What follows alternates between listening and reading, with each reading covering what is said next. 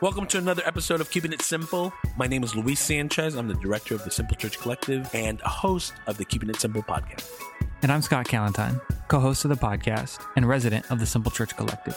Thanks for joining us for this episode. Let's get started. Hey, welcome back to another episode. We are glad to be with you guys here in season 3. We've got my co-host Luis. Say what's up. What's up? What's up? And we have another guest with us, Hugh Halter. You may remember Hugh from a previous episode we had with Hugh. But if not, Hugh, can you go ahead and say what's up to our people and then give us just a brief backstory onto who you are, how you got here, and what's going on in your life? Yes, sir. Hugh Halter from Alton, Illinois, just north of St. Louis. Been a church planter my whole life, I guess is the best way to say it. Never been paid from the gig. Always felt fully called to ministry, but never made a full-time living from anything inside of it. We'll talk a lot about that, but we planted a church in Portland, Oregon, then one in Denver, mostly networks of missional communities, just normal people doing life and kingdom stuff together. But on this last trip into Alton, we're now doing more like a kingdom ecosystem, building a business enterprise network, incubator, and also doing a lot of justice works and missional communities as a new form of doing church. And so we're going to be launching a national network called Brave Cities, which is going to be to equip apostolic leaders to know how to build this out. So it's kind of like co-vocational Bible 4.0, not just, how do I work at Starbucks so I can preach on the weekends? This is rethinking the entire idea of what church is, how it functions, and then being the righteous people of God in struggling cities, trying to bring a new sort of city to the cities that we live in. So hopefully we can dig into that a little bit. Yeah, we need that in Seattle. So we want to keep us in the loop on that. We want to hear about that. And I think that your friend and our friend, Jeff Vanderstelt, I think I've heard him mention that in the past before. So to some of our listeners who are not familiar with the story of Post Commons and how you guys ended up in Alton, Illinois, can you guys just tell me a little bit about that story and how you guys ended up there? Yeah, we would have never picked this town to live in. We were in Denver, so if you've ever been to Denver, there's no reason to leave it. But our son was here in an assisted living center, and so my wife and I would fly in 4 or 5 times a year and visit him. And every time we'd come in, we were taken by the beauty of the city, but also a lot of boarded up buildings. Half the houses were slumlord owned. Average family income's $22,000. We just saw a lot of poverty. It's about half black, half white community just north of St. Louis. And we were intrigued by why it appeared that it had lost so much of its revenue. There were beautiful homes, mansions everywhere, and yet it just looked bombed out. And on one particular occasion, my wife, after dinner, we were talking to a waitress, and she was pretty young. I said, do you mind telling me what young people do in Alton? And she said, most of my friends just do drugs. And so we chatted with her, and leaving, my wife, she was just standing there on the sidewalk. She's like, can we just move here and see if we can do something to help this town? And we got in a fight because I basically said, no way in Hades are we going to move here. Love that. We'll go back. We'll pray about it. We'll go back to Denver. We'll pray about it. And the next morning, she was like, hey, can we talk about Alton? And she asked me if I was praying about it. And I totally did a Rahab lie. I said, oh, yeah, I've been praying about it. And she said, so what's Jesus telling you? I was like, oh, he's telling us not to go. And I remember she's like, wow, that is so weird. It's like we have 2 Jesuses in our house. It's like, I feel like Jesus wants us to go and do something. And so anyway, long story short, she and my 2 adult daughters and their brand new husbands all wanted to go. They wanted to do a big family mission together. And the thought that my kids wanted to do a mission with us was so amazing. I went along with it. So we moved here, had no idea what we were going to do. I did not want to plant another church. to be honest with you, I was getting up in years. I'm 55 now. I was probably, just about 50 when we moved here. Yeah, but we knew we wanted to do something to bless or encourage the town. And about 6 months in, a gentleman that I barely knew, I'd had one meeting with him. He basically gave me a building that he bought about a year and a half prior. It had been boarded up for 60 years. It was the old federal post office right in the middle of downtown, right next to City Hall, just 3 blocks off the Mississippi River. Wow. And he gave it to me. He said, I feel like you're going to know what to do to help our city. And so I had my daughters and wife walk through it with me, and they were like, this is a no-brainer, Dad. Let's just make the living room for the whole town. So at that point, there was no place you could get a cup of coffee. 30,000 people, another 20,000 right around us. So really 50,000 people, no coffee shop, no daytime space, just mostly biker bars at night. So we set up, we called it Post Commons. Everybody knew it as the old post office, the old post. So we said, let's just make it a commons. And so we've started an all-day brunch cafe. We have a coffee roasting company. We have a premier event space. We do weddings here almost every weekend. And then we built out a co-working space. And so we've become an incubator. A lot of micro businesses are a part of our ecosystem. So a lot of missionaries have started things that they think would matter. We have an 80-acre equine therapy farm. We're about to purchase what we think is the largest house in Alton. It's a 15,000 square foot mansion. So there's no hotel space in our city, so nobody stays overnight here. So we may be into the hotel gig here soon. We've got lots of neighborhood homes that are very incarnational in their neighborhood. We do some just pure justice works, like a warming center for homeless folks that are freezing to death in the winter. So, so when we think about like an ecosystem, we're really going back to Old Testament, where the righteous prosper, the city rejoices. Right? So the righteous mean people that bring justice and mercy to a city. So trying to live that out and go, enterprise is at the center of God's mission. And so it is a way that we fund our missionaries. But they're making their income through an actual service to the city. Right. And so we essentially have decided it doesn't take a dime to do any ministry. You don't need a penny to do evangelism or to teach people scripture or to disciple a friend or to care for somebody during a crisis. So all of the great works of the church can be done for free. So what that means is then we can all leverage all of our collected money and homes and resources, and we can start things that matter to the city. So that's essentially the ideology behind what we call Brave Cities, building kingdom ecosystems to bless the city. And in that, God builds his church. And so, we can talk maybe in another session or maybe a little bit now, but, a spiritual community around Jesus forms as you bless the city.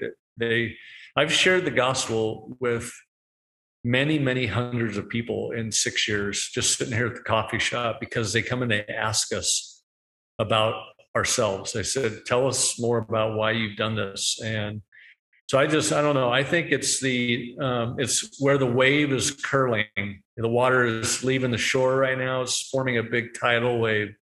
And I think it's going to be God's reinvigoration of our cities with kingdom people that start things that matter. So I don't know if that's a decent framework. No, dude, that totally makes sense.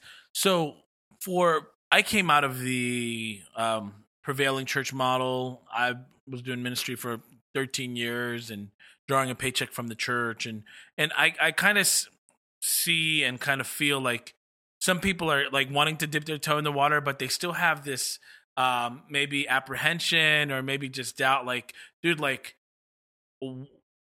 if I go do this, like, how am I going to provide for my family? Right. If I go, like, so can you just tell us, what would you say to those people that are like wanting to take the jump, but still have a little bit of apprehension, like about like entering into bivocational, co-vocational work? What would you say to that person who's maybe drawing a paycheck from the church? Just random thoughts. First of all, remember when it talked about the the church would be hinged upon the apostle and the prophet. That it's kind of Jesus talking about, and then Paul talks about later. We say the APEST leadership typology. God gives the church apostolic, prophetic, evangelist, shepherd, and teachers. Right? Yep. 5 leadership gifts. Generally, if you're apostolically oriented, you're quicker to take those risks, if you will. You almost like apostolic leaders tend to go, I don't know if it'll work out, but we got to do it. Right. Shepherding, teaching-oriented people generally are more hesitant. Doesn't mean you're a bad person or whatever, but just know that if you're given towards risk, you're generally more apostolic, prophetic. So some of your listeners will be like, yeah, I'd take a jump, whatever, who cares? It'll work out. Other people are more calculated. They're more based on managing. That's the shepherd teacher thing. So I'd say if you're feeling hesitant, don't take the jump. If you can take some income from a church, I say take it, but you don't have to live into the church's job description. You can outsmart it too. I know a lot of people that they go, my church just doesn't get it, but they love me. And I instead of spending 40 hours working on the weekend stuff, I just give it 8 hours a week, and then I go do missionary stuff. So there's lots of ways to play that.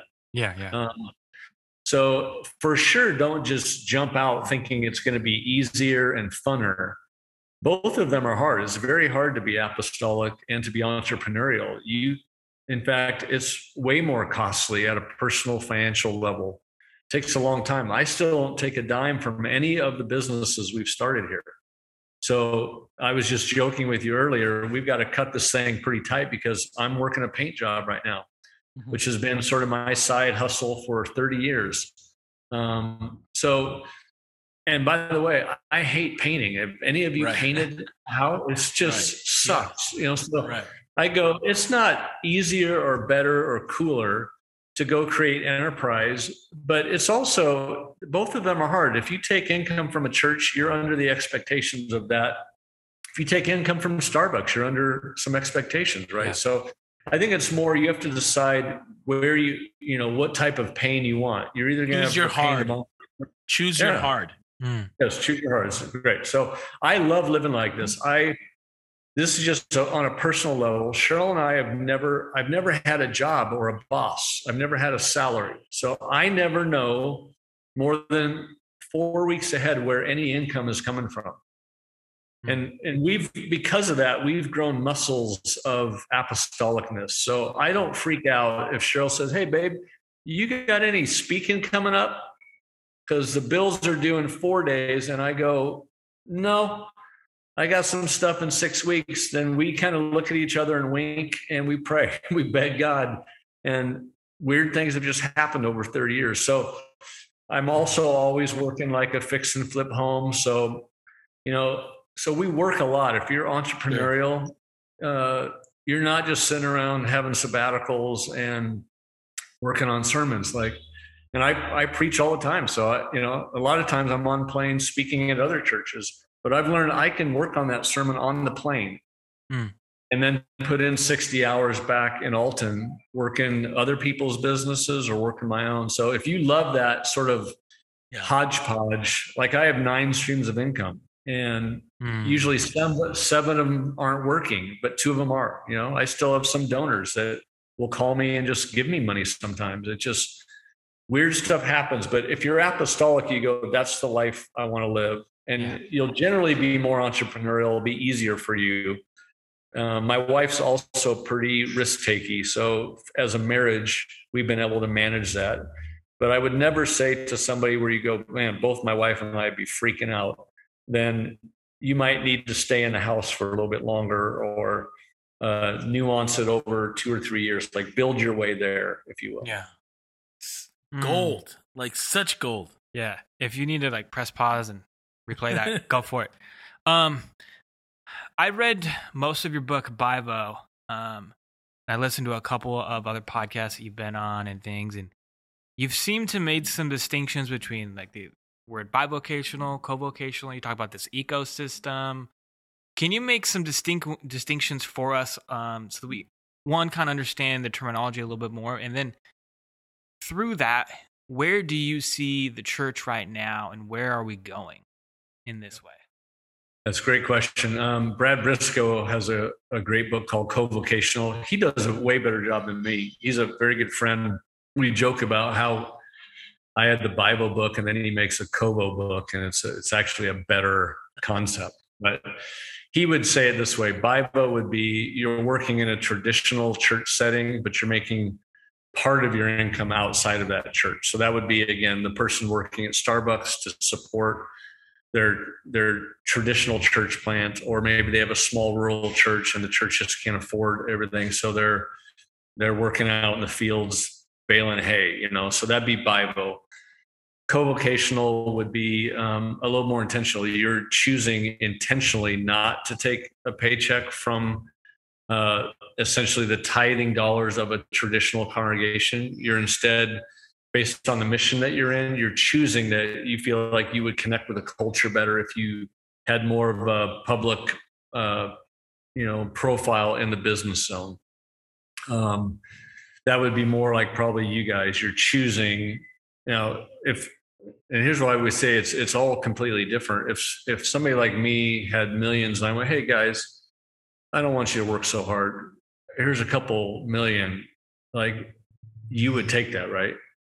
You should take that. Like, yeah, I'm gonna take it from anywhere at any point. You take the money, but you may still keep your job in the world because you want to sell your stuff out of your food truck because of how you connect. So, co-vocational is more of the strategy of being out in the world and how you nuance the finances and the connection with people. The third jump might be what we're doing, which is where you're creating an intentional business network, not only to support the missionaries in your movement, but also to have stuff left over to help other people and to help the city. So it'd be a little bit more of a city transformation. And I'd say none of them are better or worse. And the fourth option was the old option. You take your full income from an existing church. The reason why that I think is going away is because church is going away. So, it's not a Hugh Halter thing. That's just stats. We will be as unchurched as the UK, Canada, Portland, Oregon, Australia, we think, in about 15 years, which means the business model of growing congregations that then tithe, that then support the staffing as a business model that cannot sustain. There will maybe always be a few mega churches that can hang around and do that, but the predominant business model of growing churches is not growing. So that model goes away. So what we're saying is that our way is not better. Bible is not better than fully paid at a church. It's just, you have to decide based on the missional or the mission field that you're on, what's the best missiological economic model for you. So remember the Apostle Paul, he said, for you guys, it was a very specific culture. He said, for you guys, I decide to work amongst you so as not to be a burden. And other times he's raising money for another local church expression, right? So that's Paul the missionary going, no, that context, I need to work and not be a burden to this. And I feel like as all of our contexts become more pure missionary contexts, that will again mean that we're going to have to take a missionary form of funding, which to me is a multiple. It's like what I talk about in Bible. It's having 4 or 5 buckets of income. Yeah. There's some donor, there's some church funds, there's some Starbucks funds, there's some whatever. For me, it's ended up being a little speaking funds. It's some publishing funds. It's painting funds. It's did I mention pure donor funds? It's my wife working real estate. That's another fund. It's a fix and flip. That's another source of income. So that just gives you an idea of what those differences are. In our setting at 55, I still have no retirement. Would I love to build our ecosystem up to where maybe I could take some of this as a retirement? Yeah. So all those are in play, but as of yet on year 6, I'm still where Paul's at. I've decided to not be a burden. So that's why I'm out painting a house today. That's the way I can make income and not be a draw on the ecosystem. Yeah. Yeah. Love it, man. And I love that all of this kind of goes back and is grounded in scripture. It's grounded in the missiological outlook of the early church. You mentioned something earlier, and it's the first time I've ever heard these two words put together. You said pure justice works, and I want to tie that back to, and correct me if I'm wrong, I want to tie that back to the work of just being missional and incarnational.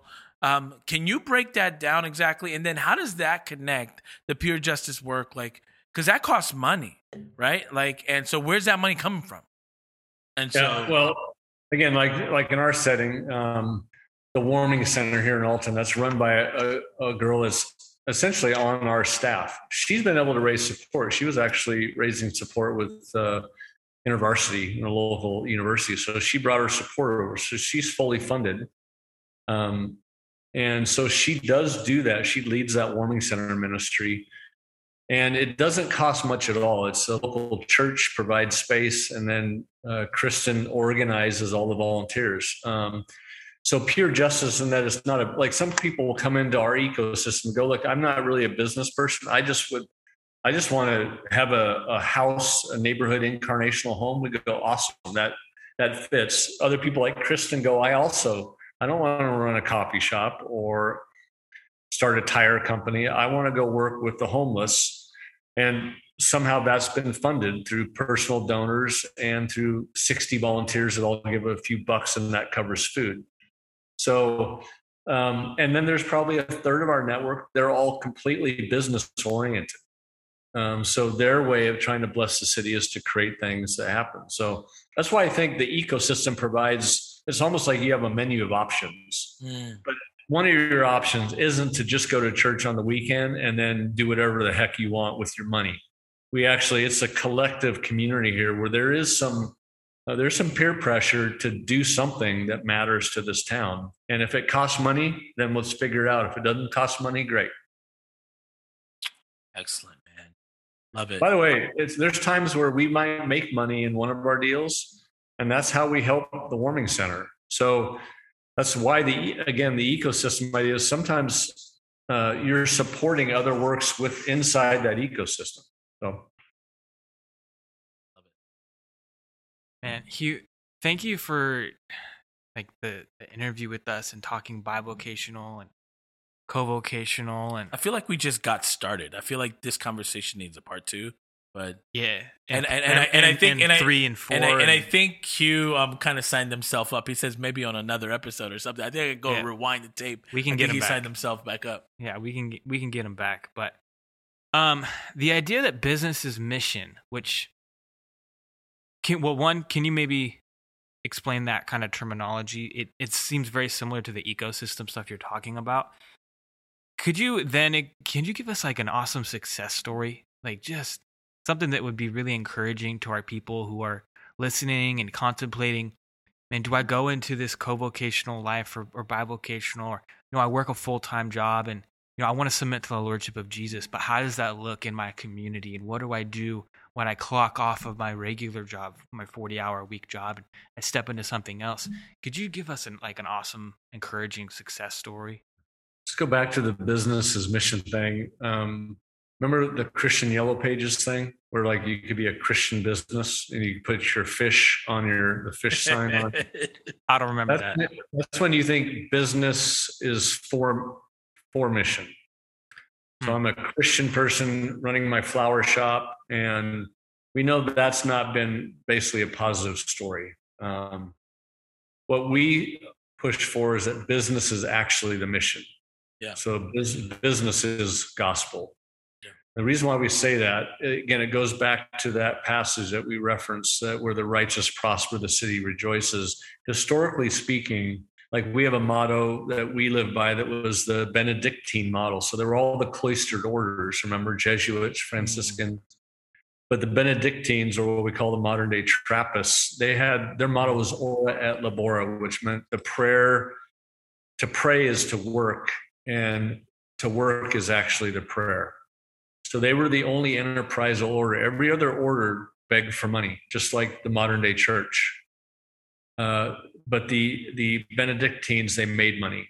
By the time of the Reformation, we think they owned a third of the land in England and the UK. So A lot of people think it was the enterprisal order, the Trappists, that actually secured the way of the gospel.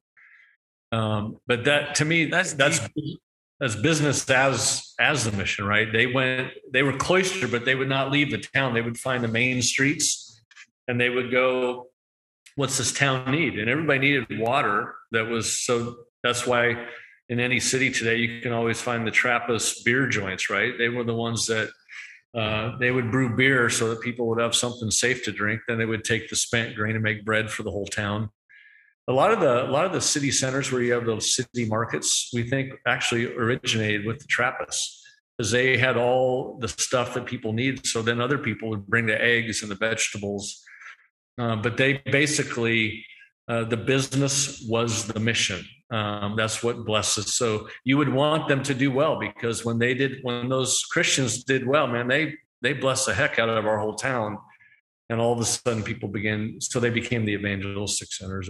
I mean, and they did business well, like, because that Trappist beer is good, right? They didn't put out a bad product; they put out a good product. As opposed to Budweiser here in St. Louis, yeah, it was good beer. It was handcrafted. So, like, when people come into Post Commons, they go, "So, what are you guys really doing?" Like, I heard this is weird. I go, "Well, we're like a neo-Trappist order," and that just freaks them out more. But then I explain it to them, is that.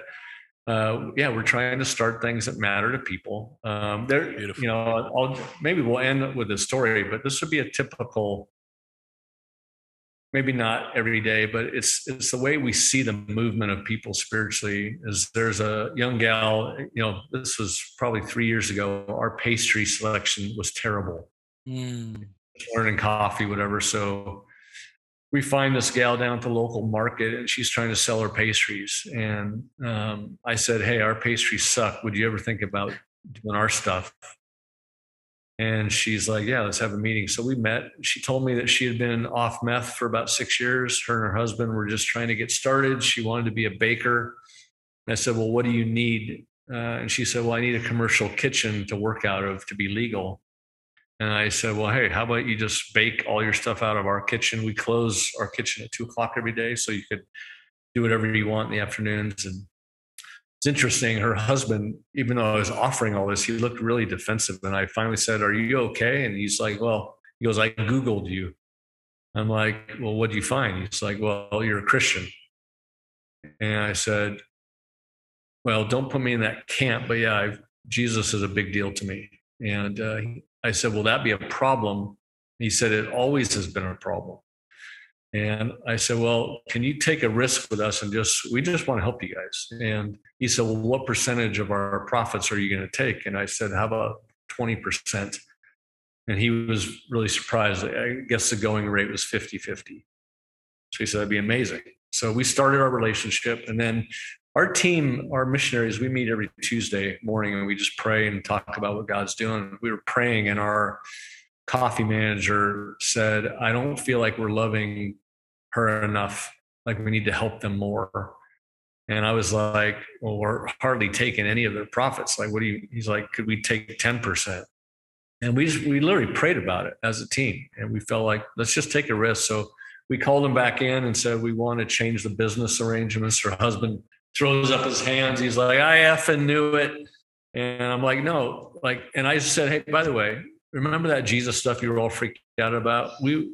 And I told him every Tuesday, we actually go talk to Jesus. And you came up, and we felt like we weren't loving you like we should." And he got really quiet. She got really quiet. He's like, "Well, what do you mean?" It's like, "I don't know. And I told him, I said, "It's a risk for us. We're hardly making any money, but we'd like to just take 10%. And we'd like to help you with your marketing a little bit more. We think we can help you do a better job with that." And, she starts to cry. She's like, "Why in the F would you do this for us?" And I just said, it's for us, the why is Jesus. For other people in our network, they're like you guys. They don't believe in Jesus, but we think that he cares about your life, how you've come out of the meth addiction. We think he really wants you to succeed, and we want to do all we can to help you. Well, the relationship went really, really well. And at a Christmas banquet the next year, she just told us, she said, "You guys are my family. she said, you made it almost impossible not to believe in God. And moved into a lot of conversation about the Lord. So to us, that's maybe a story of why enterprise and business are so central to the gospel, what the opportunities are, and also what the costs are to do that. But I don't know if there's going to be much left other than that type of story 10 years from now, because they're not coming to our churches. Yep. They're not impressed with our political movement. Yep. They're not impressed with what they think our leaders are politically or spiritually. We're getting exposed at every level that we got the same issues of sin and sexual cover up. So our only shot is to help people and then see if they have some sense of respect to hear our story. So loving people well, man, appreciate you. Thanks for taking the time, Hugh, as we land the plane here. Any parting words, and potentially, like, how can people connect to you and your work? Can you point us in that direction? I think you can go, we're just setting it up, bravecity.com, bravecities.com. I think you can go register your name, but we're going to start kind of unveiling a book called Brave Cities, probably in about 4 months, that kind of defines what a kingdom ecosystem is, how it operates, all the way through how to church it up, how a church begins to form from this. So if you're interested in that, maybe put your name down on that, and then we'll be in contact as we roll out some resources for that. Bless you, Hugh. Thanks so much for taking this time. Man, if you guys were blessed by this, go sign up at bravecities.com. If you have any questions, feel free to reach out to us. God bless you, man. Peace. Blessings, guys. Take care. Thanks for listening to the episode. If you'd like to support us more, check out our podcast on Patreon at patreon.com/keepingitsemplepodcast. If not, we'd love your support through subscribing, sharing episodes, and liking and reviewing the podcast. Thank you for listening, and stay tuned for more episodes to come.